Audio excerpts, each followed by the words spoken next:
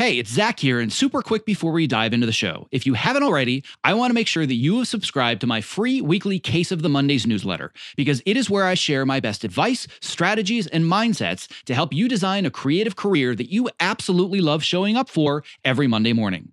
When you sign up, I'll even send you a bonus 5-day email course to help you clarify and prioritize the next small steps in your unique path to success. To sign up, just visit optimizeyourself.me/newsletter. All right, on to today's episode.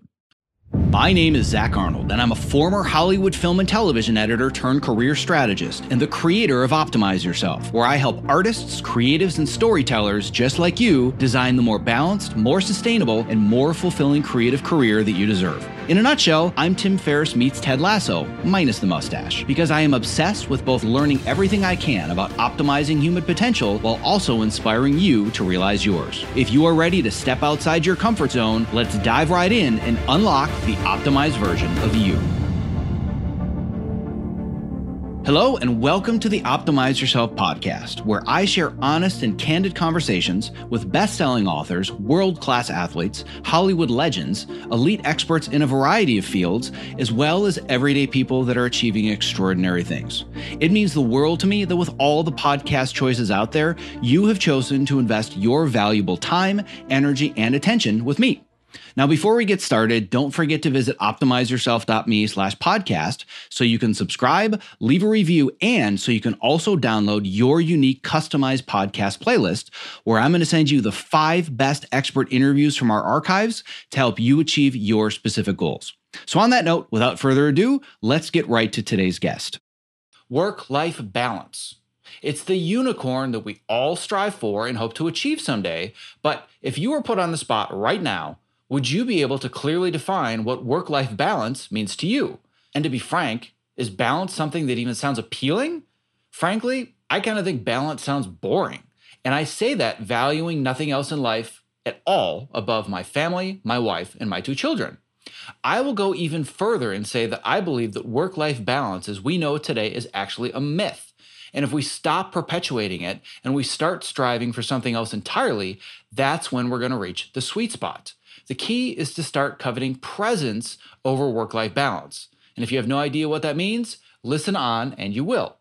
In today's interview, I chat with April Schluter, who's the Chief Energy Officer of The Cheerful Mind.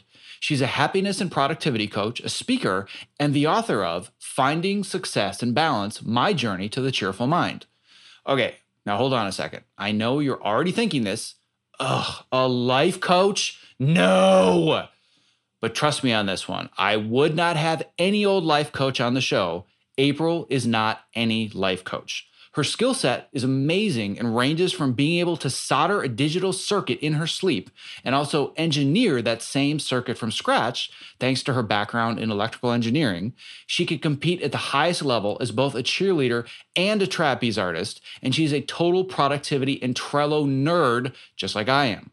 So needless to say, April and I have a lot of strategies to share with you today about how you can redefine your picture of what work-life balance really is, and more importantly, we give you several strategies to help you get there. And now, without further ado, my interview with April Schluter. I'm here today with April Schluter, who is known as the Chief Energy Officer. And by the way, I just want to make sure, since this is an audio show, you know that energy comes with an apostrophe. She's the Chief Energy Officer of The Cheerful Mind.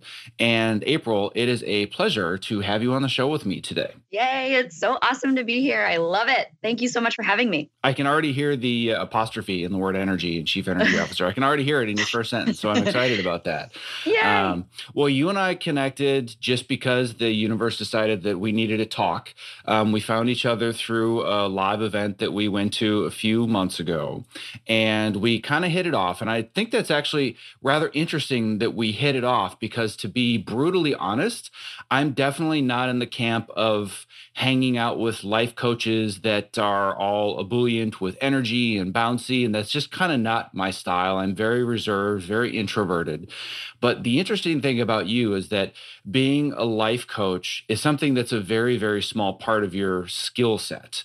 So very rarely do I get people on my show that are trapeze artists that have been teachers for universities such as Northwestern, that can do something like life coaching, that geek out on process efficiency and things like Trello, and on the side could probably solder a digital circuit in their sleep. Yep. So I'm really, really excited to pick your brain today. Yes, I'm a big fat nerd and I am proud of it. And yeah, people get really confused when they see me because I'm just I like to say a hot mess, but a hot mess of everything. So yeah, I'm super excited to share whatever you want to hear about today. Well, being a nerd, you are definitely amongst friends today because there are a lot of people in the creative community listening to this, especially those that do what I do for a living, which is film editing.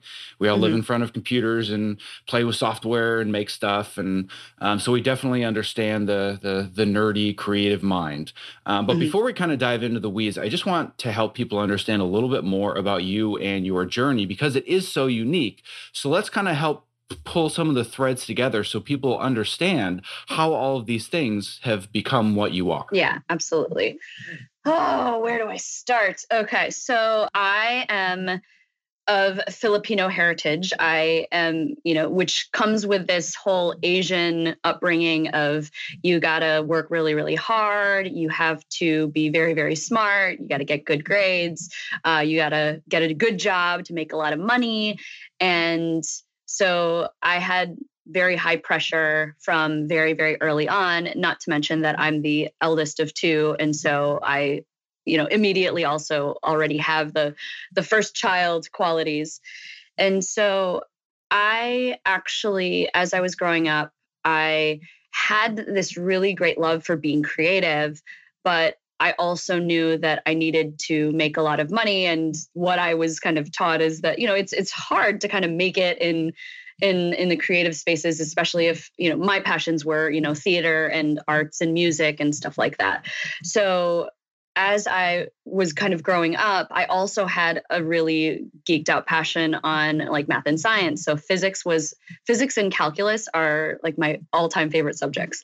So I had this weird, I was kind of torn between these two different worlds, and everything that I did growing up, my parents were really, really supportive in making sure that I had all the experiences that I wanted. So I became very well-rounded in so many different things. But when it got to college, I had to kind of choose a path. And with a career mindset, I said, all right, I got to go the math and science route. And my mom was drilling in from very early on that I needed to be a doctor, lawyer, or engineer. So I chose the engineering route as it was closest to the calculus and physics passions that I had. And I got a degree in electrical engineering. At the same time, I was a cheerleader in college. So there was that sporty aspect of me that got to kind of get lived out. In all of my electives, I did things like I took a music technology class, photography.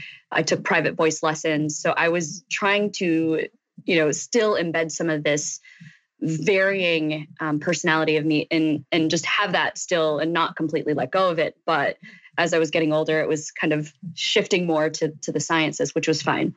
So out of college, I did consulting. I worked for some really, really big name organizations and companies doing IT, data warehousing, that type of stuff. And then the nature of being a traveling consultant is obviously hard on your lifestyle. And so I decided to make a total shift and do something more predictable, like becoming a teacher.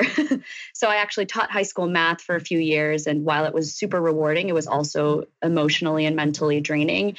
And I have very workaholic ways. And so it consumed my life. And again, I didn't really have this work-life balance that I wanted, couldn't really do my side passions. And then I shifted to working at the university that I went to school at. And it was more of an administrative role, but I was running academic departments, both in the engineering school and College of Arts and Sciences. And my last job was doing finance, reporting, forecasting, budgeting, that type of stuff, which is, coming back to the math. But I think in that time when I was working at the university, I had my two kids, and this whole concept of work-life balance was becoming even stronger. I was neglecting my health. My relationship was just kind of tired and I wouldn't say suffering, but we were just kind of going through the motions.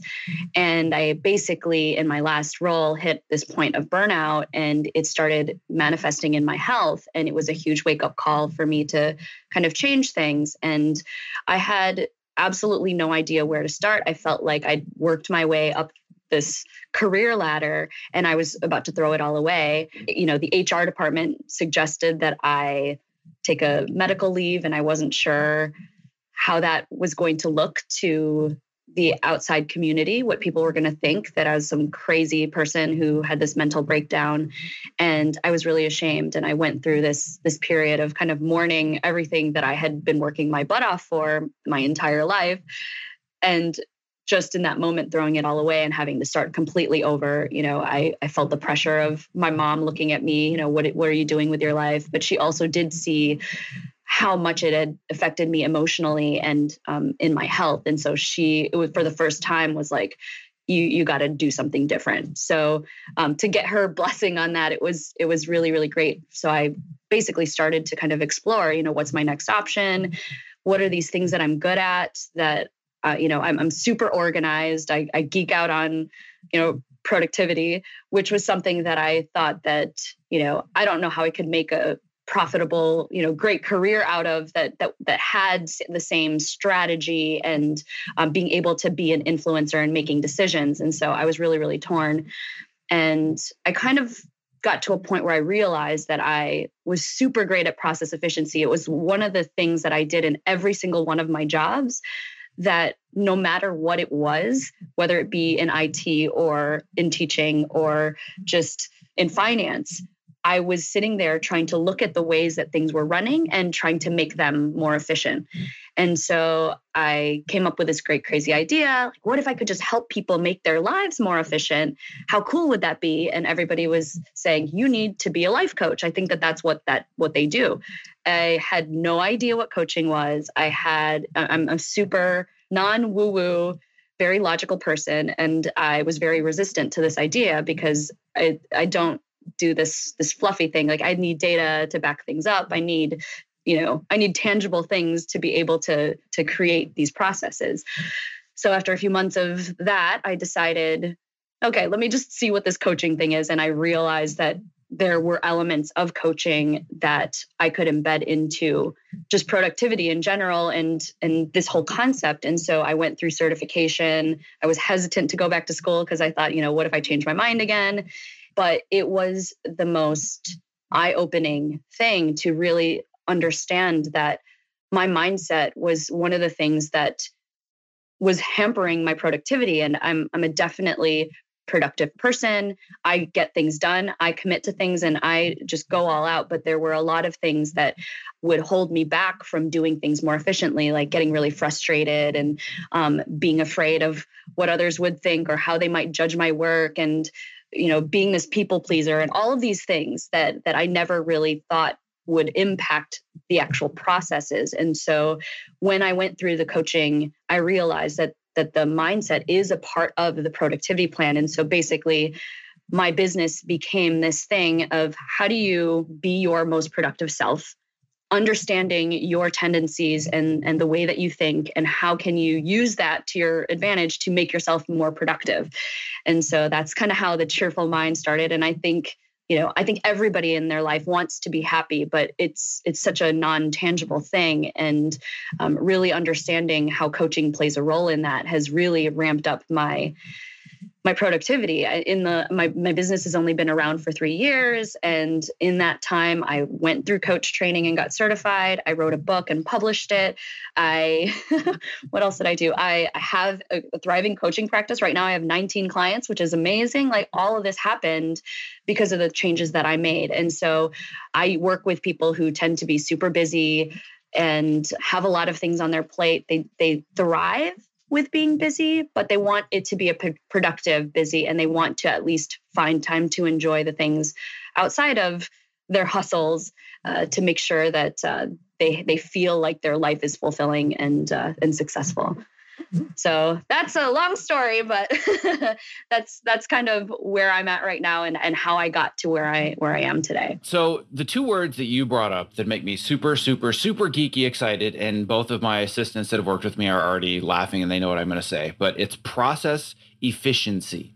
I love to make processes more efficient. However, before we go there, I think it is much more important to talk a little bit deeper about this concept of work-life balance and what balance actually means, because this is a very similar journey that I've been on as well, where when you think of balance, it's a scale and it's 50-50 and everything is equally weighted, which means, oh, well, if I work 40 hours a week, that means that I must spend 40 hours a week with my family, or, something that's this equal weight.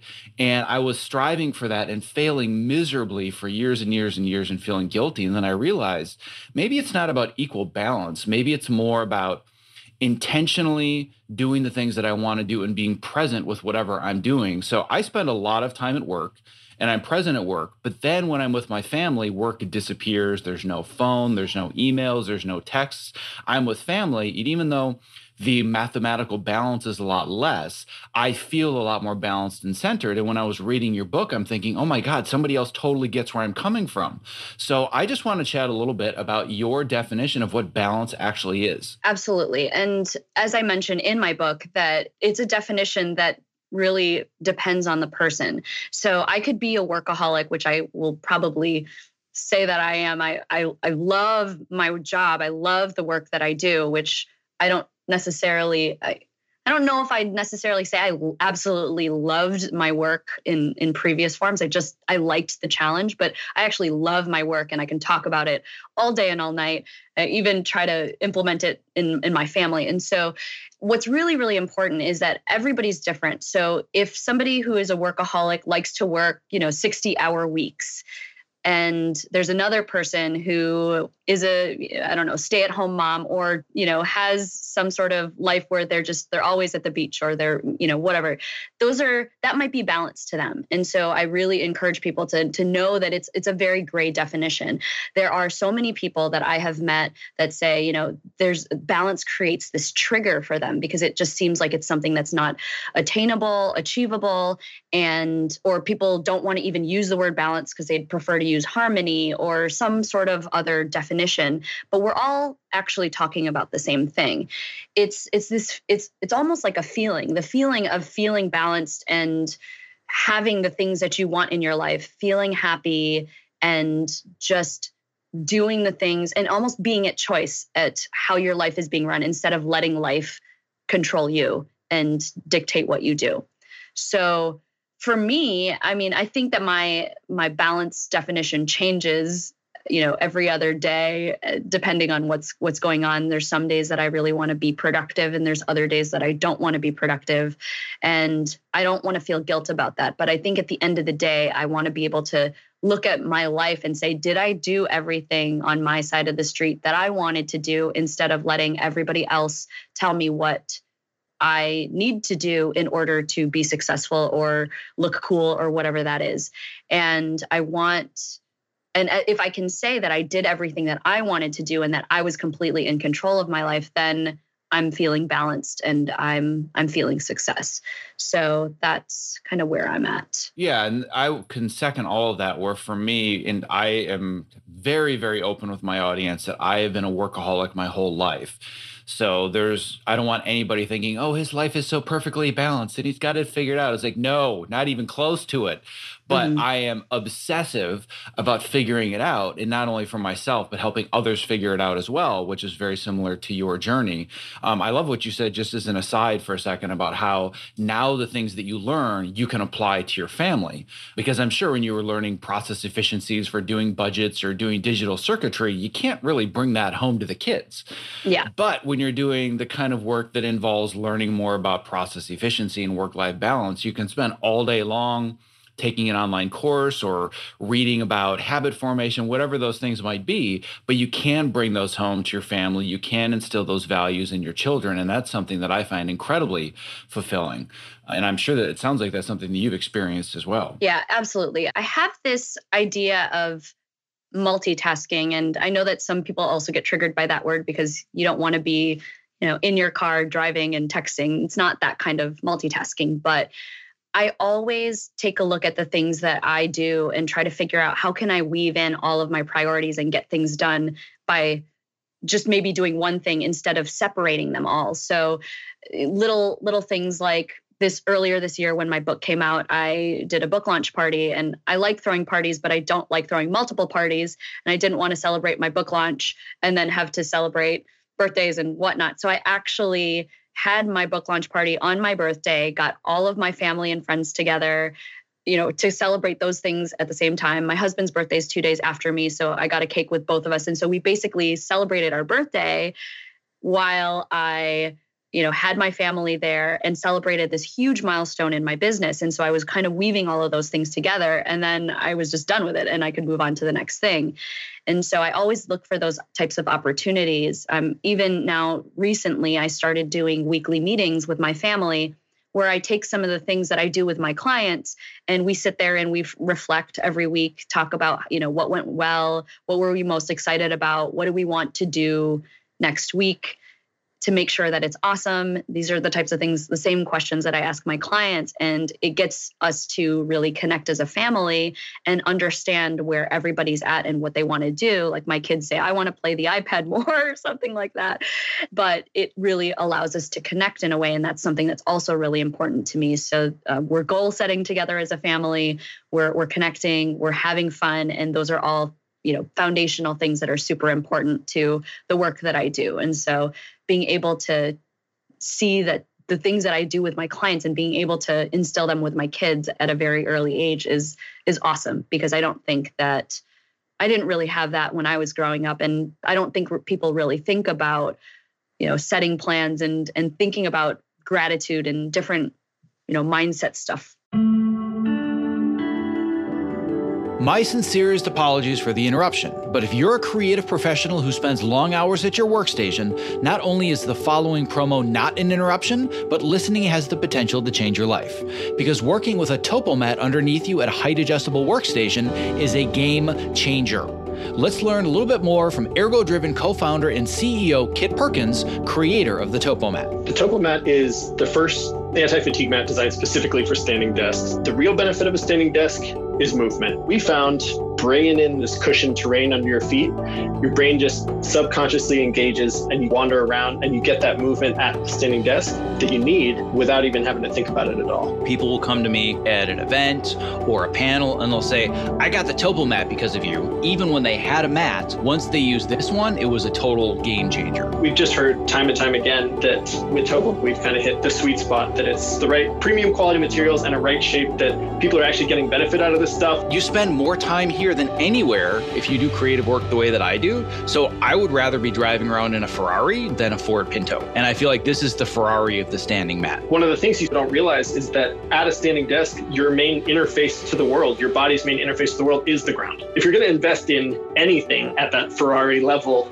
it should be what you're standing on. Well, my goal is that for anybody that is a creative professional like myself that's stuck in front of a computer for inordinate amounts of time of their waking life, they're doing it standing on a Topomat. So you and I, my friend, one edit station at a time are going to change the world. I like it. That's a utopian vision I can get on board with. If you're a creative professional looking for a simple and affordable way to stay active, energetic, and focused while spending long hours at your height-adjustable workstation, I can't stress enough how important it is to have the right mat underneath you, which is why I continue to share the Topomat as my #1 product recommendation. To learn more about the Topomat and purchase yours, visit optimizeyourself.me/topo. That's TOPO. Well, and the mindset stuff to me is absolutely vital when it comes to becoming more efficient, becoming more productive, because the trap that people fall into, and I fell into it myself as well when I first started learning about productivity, is, oh, I'm going to learn how to be more productive so I can get even more done. And then you realize, well, that's not really serving me, because then you just burn out. And burnout is something that I have talked about for years now and have experienced more times than I care to admit. But every time I go through it, I learn something more about what I've really wanted to define is what balance means. And once I've defined what balance looks like to me, then I can figure out how to be more efficient, but to achieve the end of finding more work-life balance, not of just getting more done. Mm-hmm. Like you said, for some people, getting more done is work-life balance because their life is their work and they enjoy that. And that's where they're present and fulfilled. And for others, it's not. And because I have kids now, I realize, well, just getting more done during the day isn't serving me if it means that I'm putting my children to bed via FaceTime every night. Yeah. So for me, it was really all about establishing that mindset and realizing how important it was to understand what's the picture of where I want to go first. Then let's figure out the processes as opposed to, man, my life is a mess. Can somebody tell me an app that's going to help me get through my to-do list? Because that's always the order that people come to me with. It's just tell me the app, tell me the tool. Like, I know you love Trello. Show me how to use Trello. Well, Trello is awesome, but you kind of need to do a little bit of work first before that. Exactly. So one thing that I wanted to hit on, because this is, you said it was a trigger for people, and it's definitely a trigger for me, and that's the word multitasking. And I have dove and dived, whatever the word is, really deep into the science of productivity and multitasking. And basically everybody will tell you that multitasking doesn't exist because the human brain can't process multiple tasks at once. And I want to mention where you said about this whole idea of like throwing multiple parties, which I think is brilliant because I don't really like parties or social situations either, but I want to celebrate successes and celebrate it with people that I appreciate. That's not multitasking. That's officially bulk processing things so you can do them at once. It's not multitasking saying, well, I'm going to send an email and have a conversation with my wife and respond to a text and try and write a blog post all at the same time. Mm-hmm. So to me, most people think, oh yeah, well, I'm great at multitasking. I'm doing all these things at once. And it's like, no, you're really just switching from one task to another very, very quickly, which exhausts your brain and is the antithesis of work-life balance. So I just wanted to make sure to at least clarify what my thoughts were very briefly about multitasking. And from reading your book, it sounds like yours are similar. Yeah. And I think it's more about taking the priorities and trying to figure out how to execute them at the same time. So definitely not at the task level. I definitely know that I get to a point where I have these squirrel moments still, even though I'm really productive. But then I catch myself saying, oh, I'm writing this email and it triggers this thought about I have to do this other thing and I have to contact this other person. And oh yeah, I didn't do those bills that I should have been doing the last, 5 or 6 days that I had on my calendar. And then I feel very, very scattered. And that's definitely not good productivity, but sometimes also it's a good reminder that, okay, I need to get myself into some sort of process flow. So I'm not thinking about these things. I have, I use Asana or, people use Trello to just kind of remind you, okay, it's Saturday. It's time to do the dishes, the laundry, and all of those things. And I don't have to think about it. I get to a point where I'm kind of on autopilot, but it's also just good to have a reminder of the things that if I get distracted that I need to come back to, because that is the process that I know is the most efficient use of my time. So totally get that. And I love that you used the word autopilot because that to me was the biggest discovery in my entire journey of productivity, was understanding how the brain works when it processes habitual behavior and how you can save so much of your mental and your creative energy by just basically outsourcing all of these random behaviors and things that you need to do. Just outsource them to the part of your brain that deals with habitual behavior, because it takes so much less thought. So in a quick example, like you just brought up the whole thing on, well, Asana pops up, which is, for anybody that doesn't know, it's another project management tool that's very similar to Trello, but it pops up and it says, oh, it's Saturday morning. I need to do X, Y, and Z. And I have an entire habit checklist that pops up for me on Saturday morning in Trello. And that's when I do laundry and, go through the pile of mail and sweep the floor in my office, like all the stuff that I hate to do that I never, ever could do before. Because for somebody that has adult attention issues that were diagnosed when I was, I think, in my mid to late 20s, I couldn't figure out, why am I almost in tears because I can't get my laundry done? What in the world is wrong with me? I realized it's because I was always consciously trying to figure out, when should I be doing my laundry? Oh, I know I should really be doing my laundry. Why am I not doing my laundry?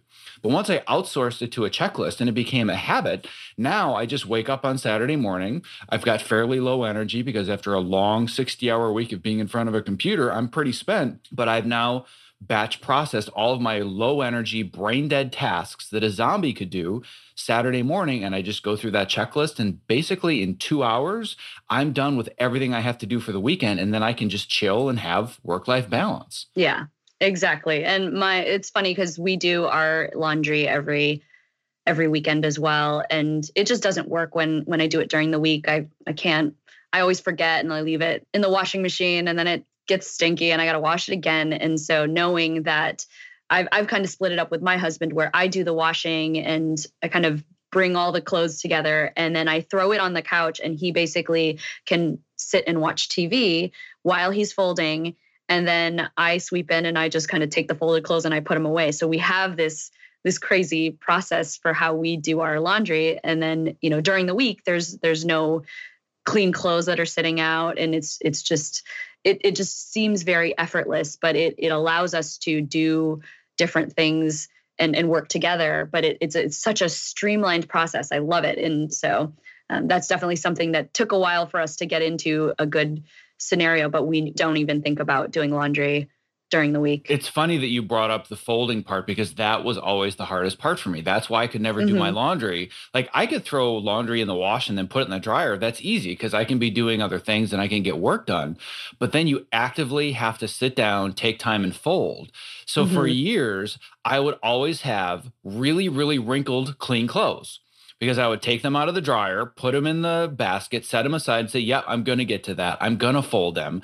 And I never would. And I couldn't figure out why. And it was because I hadn't, like you said, created this streamlined process where if I just set aside those few minutes and I make it enjoyable. So now that I'm doing it during the weekend, I know my kids are home. I can fold it while we're watching a show together that they enjoy. So now that's become family time that I look forward to rather than, oh God, I have to fold my clothes. I'll get to it later. Like that streamlined process makes a lot of sense. And for somebody that's listening right now thinking, well, what does this have to do with film editing or writing a book or building a business? Like not folding my clothes was getting in the way of me being creative. Like that's what this is really all about, is opening that space in your brain. Exactly. So if I'm coming to you as a new client, what I want to understand more from you is what are some of the most common ways that this lack of work-life balance manifests itself? And then once we talk about that, I want to start getting more into the weeds about actual processes that people can institute to become a little bit more efficient. For sure. So what's really interesting is that when most people come to me for help or just support, they have this feeling of, all right, I've got this list of things to do. Most of the people that I work with are relatively organized already, but there's just so much going on, and they're being pulled every which way. And what I've noticed in a lot of my current clients is that they might have 9-to-5 jobs, or they might be entrepreneurs, but this whole idea of time management kind of gets into this place where if they're working a 9-to-5, they might have this passion that they really, really want to pursue that they need to do outside of work time.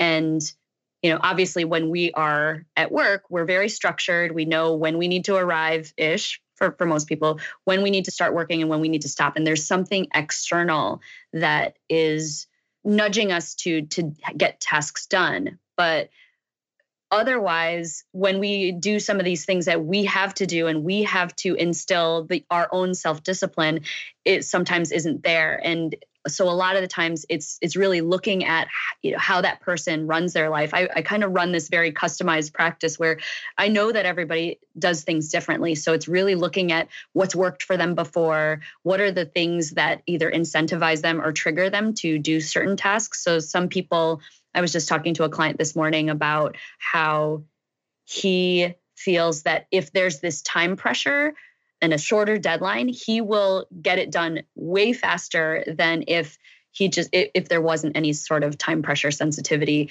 He'll just kind of put it off because it's not important. And so it's really understanding, where things lie in the priority list and what types of strategies that you need to employ to almost kind of mind trick yourself to getting things done. Because it's something that you might know that you need to do, like the laundry. But how do you incentivize yourself to do it? And how do you make it more fun so that it doesn't seem like a daunting task? Because I think that I think John Acuff, he's somebody that I follow, and he just had a book that came out called Finish, and it's all about goal setting and getting things done. And he talks about this concept of how people, they just look at goals and they think that they need to be painful. And I think that there's a lot of that where it's like, I'm in the hustle. Oh, I'm going to do this. I'm going to grind it. But how can you make it more fun? And that's definitely something that I totally resonate with, because I know that fun is a really important value to me. And if I am doing something and it's not fun, but I have to do it, then how do I make it fun so that I can actually be more efficient and actually have more fun doing what I'm doing? And then it doesn't seem like such a daunting task. So coming back to your question, it's really, I think everybody needs to know that there are so many different productivity strategies out there, but what works best for you? And so I spend a lot of time kind of problem solving, what are the things that you need to implement, or what are the types of things that you're doing in the more structured things you do, and how can we deploy that to the things that you're struggling with? Because I think everybody that I work with is super productive. They're super busy, but they're also looking at, what is sucking our time. I have a lot of people who love to give to others. And so a lot of times that takes away from the productive things that they want to do. And so I try to help them reshift and refocus some of the energy that they're giving to other people and other priorities to their own, so that they can feel more productive. And there can be a balance between, giving to others and giving to yourself. But I think a lot of people forget about the goals that they want, because they want to please people and they want other people around them to be happy. So there's so many different pieces that I look at when I'm looking at somebody and how to help make them more productive. But that's a huge reason that people come to me in the first place. And it's funny because they want the tool, like you were mentioning. They want some sort of tool, they want some sort of app, but then it really comes down to what is the end goal that you're trying to achieve in the first place, and what's preventing you from getting that, and then trying to problem solve that instead of looking for the tool right away. And to say, because there's just so many different things that are out there.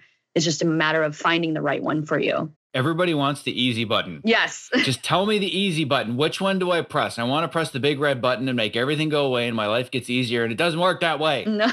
You got to put in the work, right? Yeah. But if you can make the work enjoyable and you can make the process enjoyable, it actually becomes fun. Because one thing that you touched upon that I've always believed for years, you talk a lot about spirituality, and we don't need to go into that, but I've talked a little bit about how I'm driven mostly by Buddhist philosophy. So I'm always posting quotes that are more along the lines of, it's all about the journey, and it's not always focusing on the destination. And productivity is the same thing, where you have to pick a process that you're going to enjoy on a daily basis. It can't be, well, I have this goal in 90 days and the next 90 days are going to suck, but then I'm going to get there and I'm going to be happy. It just never works. It has to be about the process. The process is so, so important.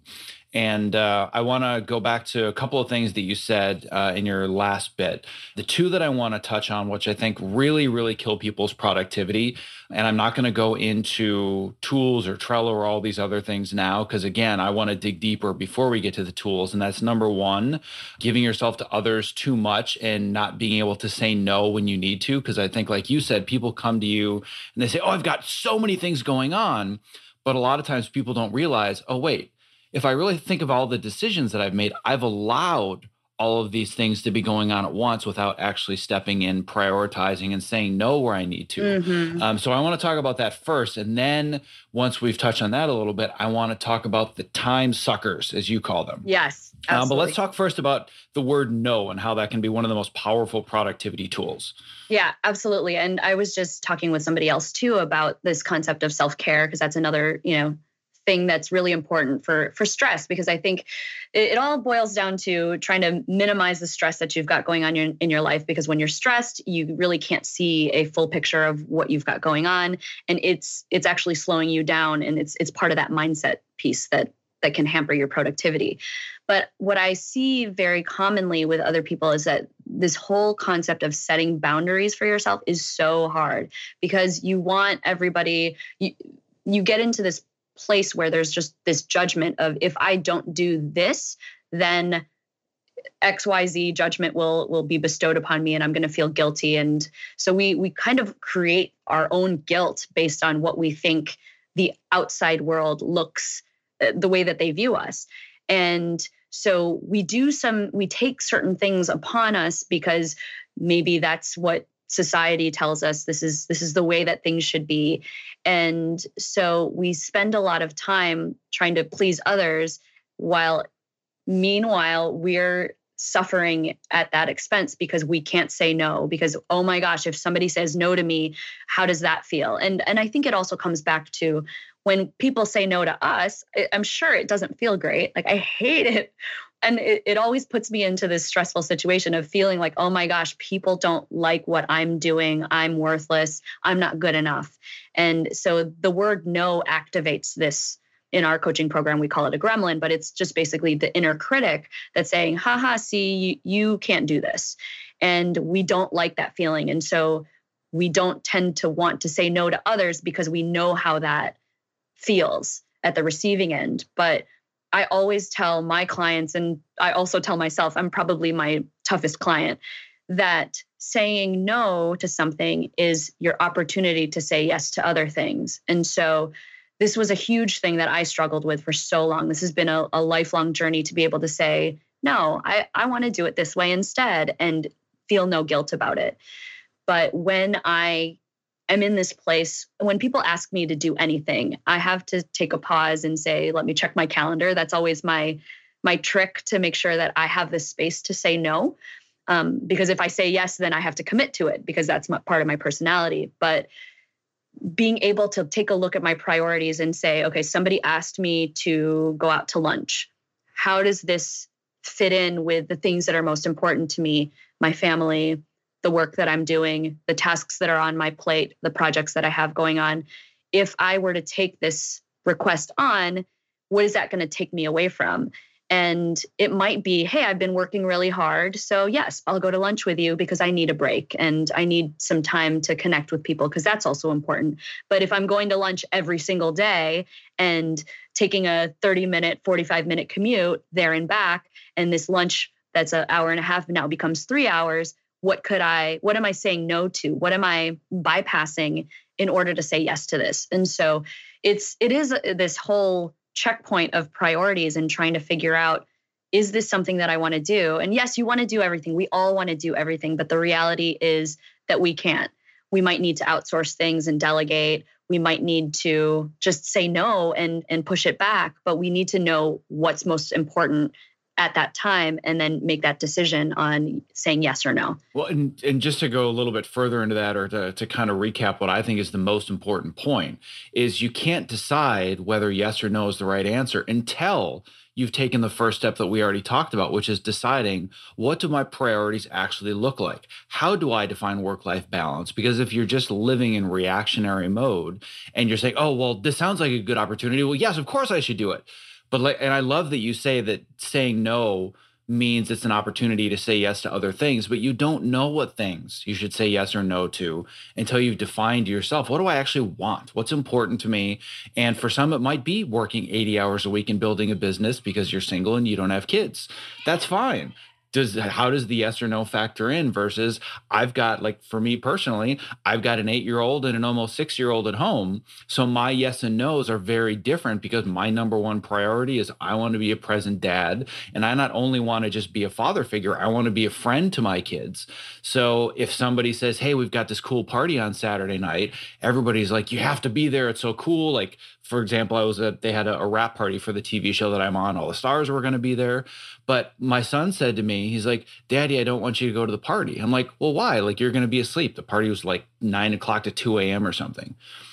And he said to me, well, because then you're going to be out really late and tomorrow you won't have any energy and you'll be really tired. And when we're making cookies together for the holidays, it's just not going to be any fun. And I was like, well, I can't go to the party now. Like, after my 8-year-old says that to me almost in tears, like that's more important to me than going to a party and seeing a bunch of Hollywood celebrities. So I didn't go. But that's because I very clearly have written over and over and over for years that my children are going to be my number one priority over anything work related. So it made the decision easy rather than just fighting forever and ever. What am I supposed to do? Yeah, exactly. And I think one of the things that I do with all of my clients when I start is really dig into what's really important to you. What do you value? Because some of the things that trigger us in our life are the things that are probably extremely important to us. And we want to make sure that we embed those priorities and values into and have them at the forefront. So I know for a fact that my top values are fun, accomplishment, connection, authenticity.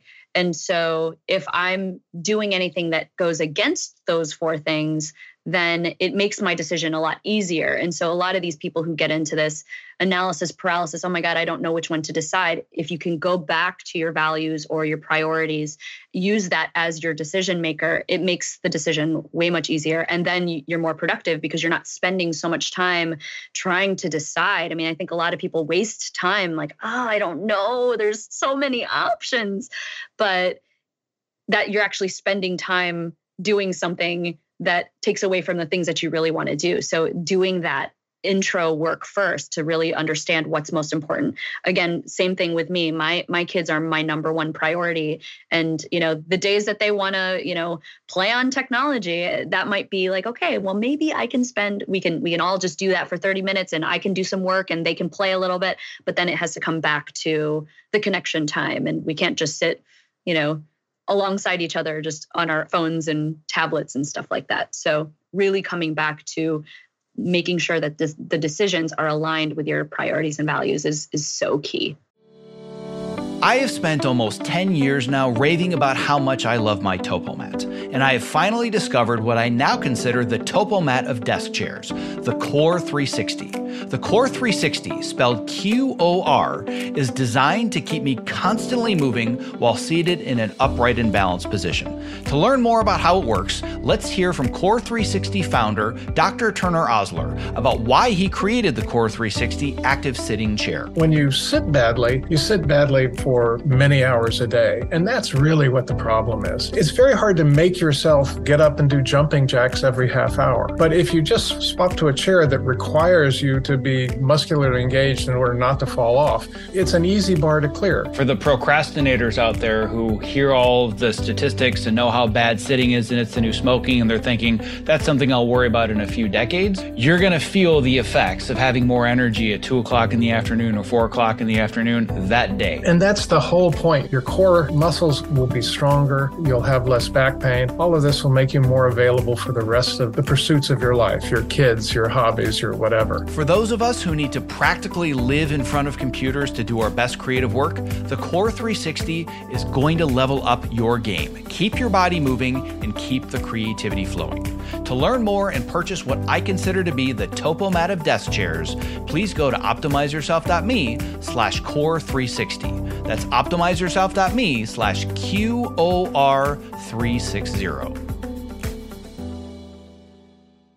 Well, speaking of phones and tablets, that's the perfect segue into time suckers. Yes. So let's talk about some of the things that are stealing our time away from us during the day. I think one of the things that most of my clients have been talking about lately is social media. And especially for some of my clients who are entrepreneurs and leverage social media as part of their business, it can be really, really easy to get sucked into everybody else's stories and posts and things like that, and being able to cut out those distractions. But there's also it can be so many different things. I think, there's the tactical stuff, like just getting distracted by amounts of email and all of that, and how you might sit there and you could probably just get on the phone and talk to them for a quick 5 minutes to clarify these tough issues and then move on. But there could also be just mindset things that slow you down, like feeling in a funk and feeling like, the holidays can be a time suck too, or just feeling like you're not good enough, or allowing your mindset to suck that time away is a huge mental time suck. Commutes, long commutes. I know that you're in California, so that the drive can be crazy. I have a almost 2.5 hour commute into the city for a weekly improv class. And so I try to think about how can I leverage that time to make sure that I'm doing other priorities, but really looking at the things that piss you off, make you angry, make you feel inefficient. Those are all of your time sucks, and trying to figure out how can you either repurpose them so that they feel a little bit more productive, or how do you eliminate them altogether so that they don't become something that takes you away from the things that are really important. So that's always something that when my clients come up to me and tell me, oh my gosh, this thing happened today, I felt like I did nothing for me. It's such a great awareness to be able to say, okay, so this is something that's sucking time away from the things that you want to do. So how can we change this up? How can we create different rules so that you don't fall into that trap again?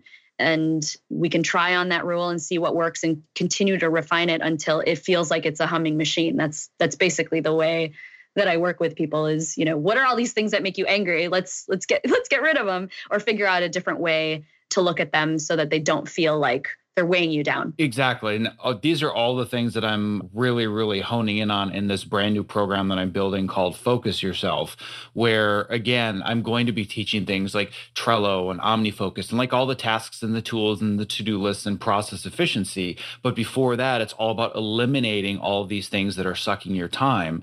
And I love that you talk about not only the time sucks like social media and email, and much of that can be drastically reduced or eliminated through a few simple steps. But I really like this idea of how can I take a time suck that just is, and I can't do anything about it, but make it more efficient and get something more out of it. And I think the commute is the perfect example. For me, I've spent I don't know, at least the last 10 years commuting to different movie studios all throughout town, depending on the show that I'm on. And it used to just drive me absolutely crazy because I don't really like listening to music. Like just getting in the car and listening to the music is not terribly enjoyable unless I'm like driving down a country road at 70 miles an hour. But there's not a lot of 70 miles an hour in Los Angeles. It's more 7 miles an hour, and listening to fun, relaxing music when you're stuck in traffic is just not my thing. So I used to just sit in the car and just stew and be like, oh, why am I in the car? I hate Los Angeles. I hate driving. And then I realized, what if I stopped complaining and I did something with this time? And that's when I discovered podcasts.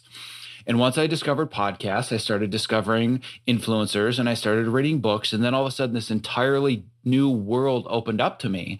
And now I actually look forward to my commute every day because I planned out in advance. What am I learning right now? Who am I following? Have I purchased an audio course that I'm going to listen to? Do I want to go on Audible and listen to a book?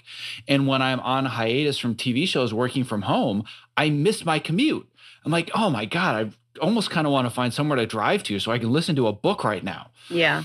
So it's all about and this would be my version of multitasking. This is multitasking in a good way, is that you're doing a really low energy, low focus habitual task, which is driving, and you're coupling it with a high focus task, which is listening and processing new information. Yep. And this was a game changer for me. It was just discovering this one thing alone, turning my commute into a productive, enjoyable time in my day has changed my entire life. Yeah, absolutely. And I do the same thing. You know, I try to listen to either podcasts or audiobooks and whatnot. But there's also, for me, because I value connection, I will call friends and talk to them, or I like to sing. So I do like music, and I don't get to necessarily listen to it all the time when I'm on client calls and stuff like that. So just being able to blast my radio with my windows up and just, belt out songs all day long. That's my place to do that. And it's really relaxing and freeing for me to do that on a drive that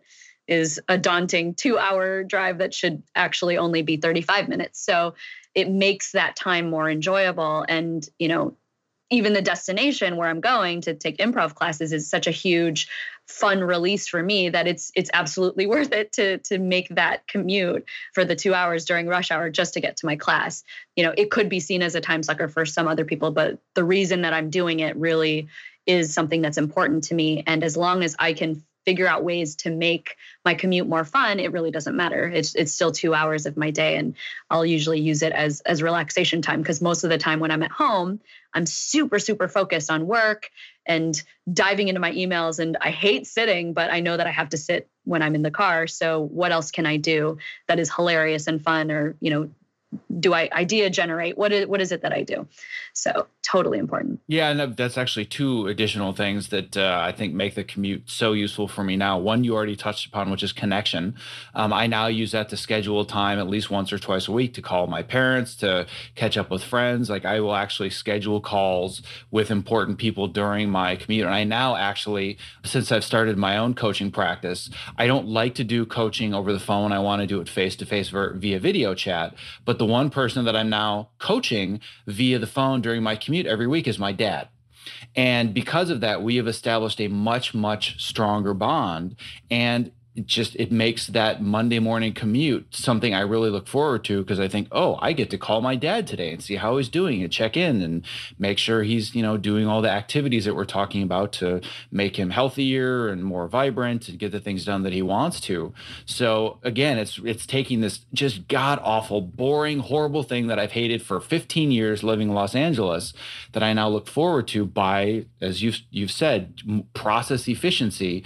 And it's something that I know I should be doing, calling my dad, that I'm always saying, oh, well, I just don't have the time, I'm too busy, but I have no excuse. I'm sitting in a car. It's the one place where I have to sit. I can't move. I'm stuck in this little tiny sardine can for 60 minutes at a time. And it makes it more productive. But the other thing that has made it so productive that you alluded to very briefly is idea generation. Depending on the level of energy that I have or where I am in a project, I can use my commute for actual brainstorming and outlining and writing. And obviously I'm not writing physically, but I can dictate. So I've dictated entire blog posts or lessons in a course or emails just while driving, because I'm just in this hyper-focused mode, because driving is a very habitual behavior. So as long as I'm not actually looking at my phone and I just have it set aside and I hit the record button, I can just dictate my thoughts and have them there recorded and later get them transcribed. And I've gotten so much work done by literally doing almost nothing. Yeah. Yeah. It's amazing how that works. It's so crazy. So I love it. Now, before I lose you, because I know that I could go for hours about process efficiency and we barely scratch the surface. Just barely. But I'm wondering, before we go, is there one specific cool tip or trick, whether it's Trello, whatever it is, where it's like, this is one of my secret sauces, one of my secret formulas for people to be more productive? Do you have one little thing that you can share with our audience today? I feel like, and this might be a more overarching planning type of tool, but my husband says that it's his favorite part of my book, and I've heard from a lot of other people that they think it's really, really great too, is and I've just been talking about planning for this coming year for the last few months, but what I usually like to do every year is go through a process of annual planning, and that could seem daunting to people, but it really doesn't need to be. And basically putting yourself in this visioning spot of, December. So right now, looking at the forward year, looking at December 31st, let's say you're going to a party and you're seeing a friend that you haven't seen in a really, really long time. And they're basically saying, I haven't seen you all year. Where, what have you been up to? What's going on? And almost allowing yourself to record that conversation that you have with this friend, and putting yourself in that place of a year from now and saying, all of these things have happened. Oh my God, we went to all these places and I launched this program, or I finished this project, or just allowing yourself to envision what that would be like a year from now. And then taking this reverse plan scenario where you take a look at all the things that you said that you wanted to accomplish, and then kind of backtracking your way into the tasks that you need to do. Then basically getting to this point of, all right, what do I need to do this week to make sure that it's aligned with that end goal that I want to accomplish? You don't want to get too far into the nitty gritty of like, I need to, publish XYZ number of blog posts or whatnot, but just to say, by this time I need to accomplish X, and at the 6-month mark, but then, for the 3-month mark, in order to get that done, I need to do XYZ or ABC, and backtracking it all the way to the week. So it gives you this sense of basically aligning the actual tasks that you're doing with this vision of what you want to accomplish in that year. And so that's just a process that is kind of overarching. I encourage everybody to do it at least once a year, and then kind of do quarterly checkpoints to make sure that you're still on task, but kind of also keeping open, because you can have a plan, but if it's too rigid and then you don't fulfill it, it can cause a lot of frustration and overwhelm. So not necessarily thinking about the exact process of how you're getting there, but it at least gives you a direction on where you're going to go, so that you don't feel like you're running wildly and just letting life pass you by, or just letting life happen, but you're being a little bit more intentional with your time. If that's a good tool to share, I hope that works. But I think it gives you this flexibility to know what direction you're going, but it also doesn't give you too much detail, and it gives you the flexibility to to see, what path you'll take to get there. Yeah, I love that you brought this up because funny enough, that was the part that I bookmarked in your book as well. Awesome. I've done a similar process for the last 3 or 4 years where I write this long journal entry where it is written present tense for a year in the future. So I start it by saying, I am 38 years old, but I wrote it when I was actually 37, and go through all these different things that I'm hoping will have happened. But you have a lot of really good specific prompts that I'm totally going to steal, and I'm going to add to the yearly review that I do. But this is just to bring this up super briefly for my audience that may or may not already know, but I have a kind of a mini course on goal setting that uses the Go Far framework, which I learned from Christopher Rush with the documentary that I did about his life, Go Far, the Christopher Rush story. And of those 5 steps, everybody always assumes that the G, which stands for goals, well, goals is the most important step. And I always say, no. The most important step is R, which is review. Because you can set amazing goals, but if you don't take the time on a regular basis to review whether or not you're reaching the goals that you've set for yourself, there's no point. And that's exactly what you're speaking to right now, is this bigger picture yearly review and then breaking it down into more sizable chunks on a regular basis to make sure you're actually making progress. Yeah, absolutely. Self-awareness and reflection are some of the things that I say are the most fundamental things that you need to practice in your life, because we don't do that. A lot of times it's like, oh my God, where did the day go? Like, so many people say that. And with the clients that I work with, I almost get them into this habitual practice of reflecting daily. I ask them to set intentions in the morning and say, what are the 3 things that are your high level focus today? And they could be specific, minute tasks like I need to do the laundry, or they could just say, I need to, make sure that I monitor my stress levels throughout the day, depending on where you're at. But then being able to reflect on it at the end of the day, or, if a day is too short, then doing this on a weekly basis, whatever interval feels right for you, but to just allow yourself to take a look at what has happened and say, all right, if I didn't like this part about what I did this past week, then how can I do it differently? Because if you're not aware to what needs to change, it's not going to change. So it's getting into this proactive place. And sometimes you're just not even aware that it's happening, and time passes by. And then all of a sudden, oh my God, what did I do? And, you just can't even get into this place of feeling how accomplished you have been because you're just not giving yourself that time. And so I think it's something that we all struggle with because it seems unnecessary. But I can tell you, with like the 45 clients that I worked with over the course of the last few months in this program that I've been piloting, they all have said, just being able to kind of dump my thoughts and reflections has given me the opportunity to make a different choice. And I think that sometimes we feel like we're locked into our rules. And so I really encourage people to set rules, but when they're not serving you anymore, then change them, because the rules that you're creating are the rules that you've created yourself, and nobody else is telling you these rules other than yourself. So giving yourself that opportunity to reflect and say, am I still on path? Or do I want to take a different direction, and not tying yourself to that end goal so much, because there might be other things that come up. As you start to introduce new goals, everything in your life might shift. I mean, as well as I do, when you have kids, your priorities of how work comes up it's just different.